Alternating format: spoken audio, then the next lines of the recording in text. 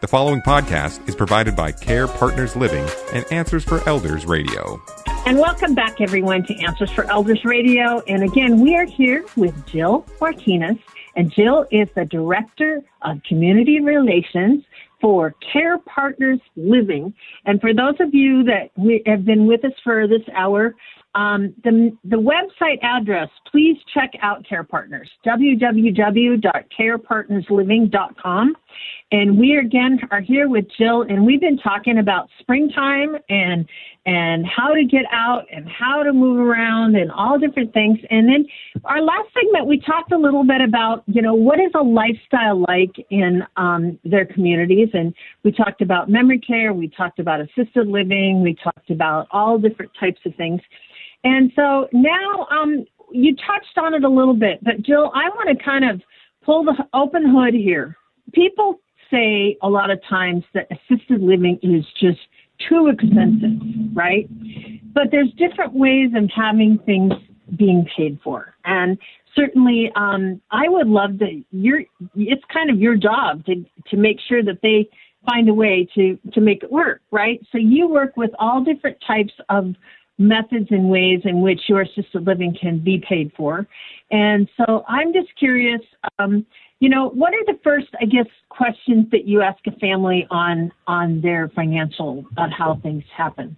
Well, first I we do have to do a little bit of exploration with their financial situation. Mm-hmm. What are they bringing in with their monthly Social Security, any pensions they might have, mm-hmm. and what we do have to kind of open up where are you at with your savings, what would your parents have saved away, and then kind of take it from there. So our buildings, each building is a little different in the spin down that we're going to require to Medicaid. Mm-hmm. We have the largest floating Medicaid license in the whole state of Washington. So what is a spin down? What a spin down means is for Care Partners, depending on the building, we are going to require a certain amount of months of private pay funds before we would say, okay, the person can now convert to Medicaid. Okay. So, for instance, and this is the part people kind of get confused about, but for instance, at Vineyard Park Mount Lake Terrace, we prefer 3 to 4 years of private pay funds. Mm-hmm. But if a family tells me, no, actually, we only have about 6 months of private pay funds, and that's all my parents have, then I'm going to recommend Everett Plaza Assisted Living, because we do not have a spin down requirement to Medicaid at that building. But also legally, spin down can mean other things, right? So it can mean you can prepay your burial expenses. You can... Correct.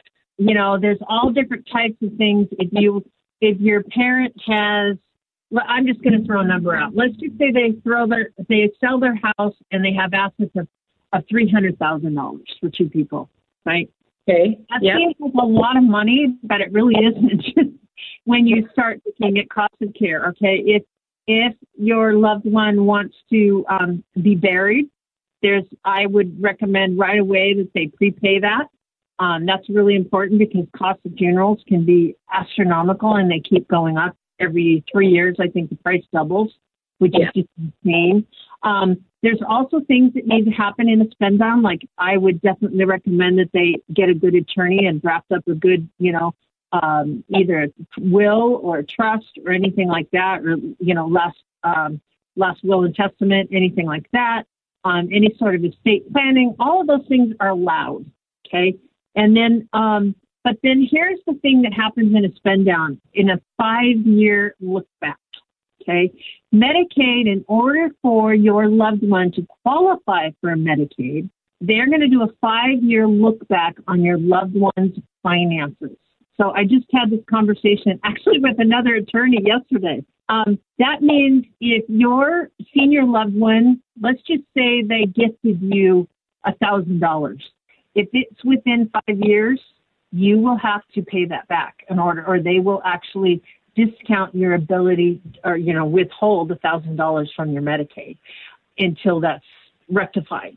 So those types of things, in a spend down, just so you understand, anything that you pay towards Care Partners can go towards that. And the obvious reason when we say spend down is they want you to spend your money so that you can get qualified. Did I explain that right, Jill? Yes. And I do always, people who are real concerned about, well, are we going to have enough money to beat the spend down? Are we not? Mm-hmm. I, just as you said, highly encourage them to consult an elder law attorney. Yes. Because they can really help. I don't have that crystal ball to know, if their level of care goes up. The attorney can help forecast, that picture down the road. So I do really encourage people to do that who do have, concerns about that. But yes, I would say you described that very well. Well, and here's another scenario. I had this attorney say, well, the son is buying the house from the mother for $500 a month. I go, it doesn't work that way. That's like a gift. You have to have a bill of sale for the house, and you have to actually get financing for the house and pay the mother. So there's no way you can skirt the system. The point of the matter being is that in order to qualify for Medicaid, there is a process, and they have full access to all of your finances. And those are some things I think that's really important. So that's an important thing to know. Now, we also have what's called aid and attendance benefits, and that is for anyone that has served one day in wartime during the military. And if you did, you qualify for what's called aid and attendance benefits. That's military benefits.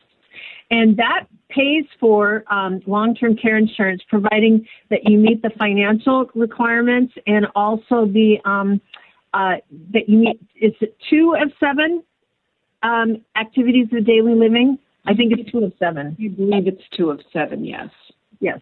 And activities of daily living are like bathing, dressing, grooming, toileting, incontinence care, that type of thing. Medication. Is medications in there? I think it is. I think it is. There's been some discrepancy on that, but I do. And then I'm trying to remember what the other one. Oh, meal preparation. Isn't it meals? I think that does fall under as being okay with aid and attendance. Different long-term care insurance policies have their differences on what's considered an ADL, but I think with aid and attendance, meal prep is. So you can look it up for our listeners. You can look it up on Google of what those are. But if your loved one needs help in any of 2 of the 7, and if they served one day during wartime, they will qualify, providing that they have to have under a certain dollar amount of assets, correct? Correct. Yeah. So I also remind people that some people think, I have to go on Medicaid, I don't want to have to do that. It's not this horrible thing. I mean, people are afraid of that, and I can guarantee you that at our vineyards, you go in the buildings, they're beautiful buildings. Some people just like knowing that there is that cushion, that safety net in the event that they ever need Medicaid, because like you said, Suzanne, costs of care get very expensive. Memory care is expensive. So it's just nice to have that as a backup plan should you ever need Medicaid.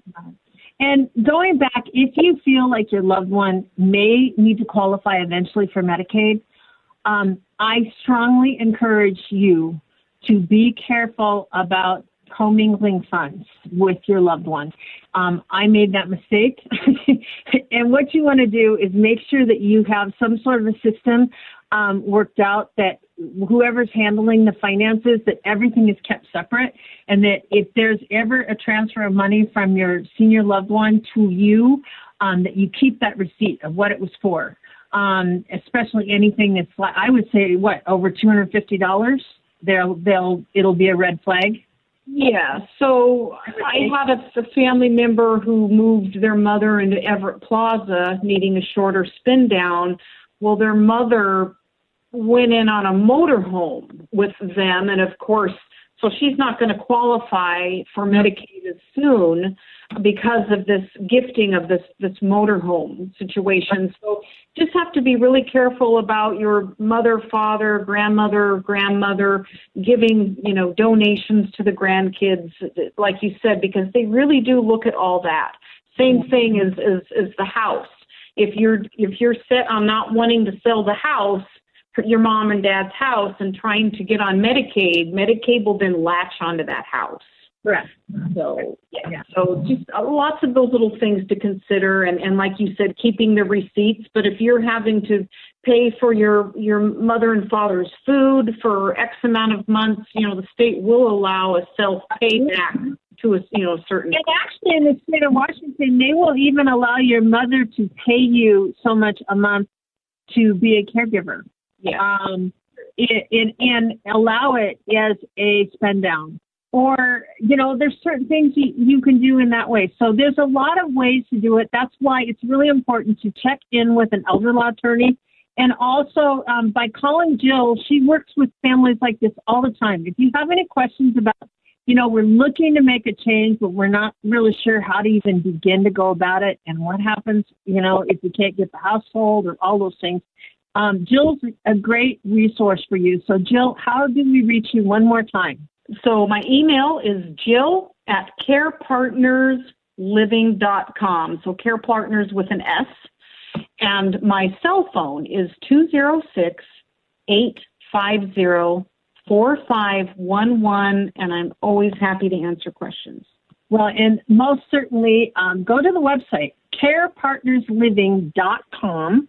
And check out all the properties, all the information. And, of course, we are so honored every month to have you guys as being a part of our lineup and our program. We love you. And for those of you that love Answers for Elders or taking care of a loved one, don't forget, you've probably heard the commercials. We are now on all the major podcast platforms, including this interview today will be uploaded shortly. So you can absolutely get any sort of information if you go on to like Apple or Google or Spotify or any of those major portals. You can find information on Alzheimer's, dementia, assisted living, anything like that we talk about. It'll be there. So have a wonderful week and weekend, and we're so glad that you're with us. So, and Jill, thank you again for being on the show. And to everyone out there, until next week, be good to each other. The preceding podcast was provided by Care Partners Living and Answers for Elders Radio. To contact Care Partners Living, go to carepartnersliving.com.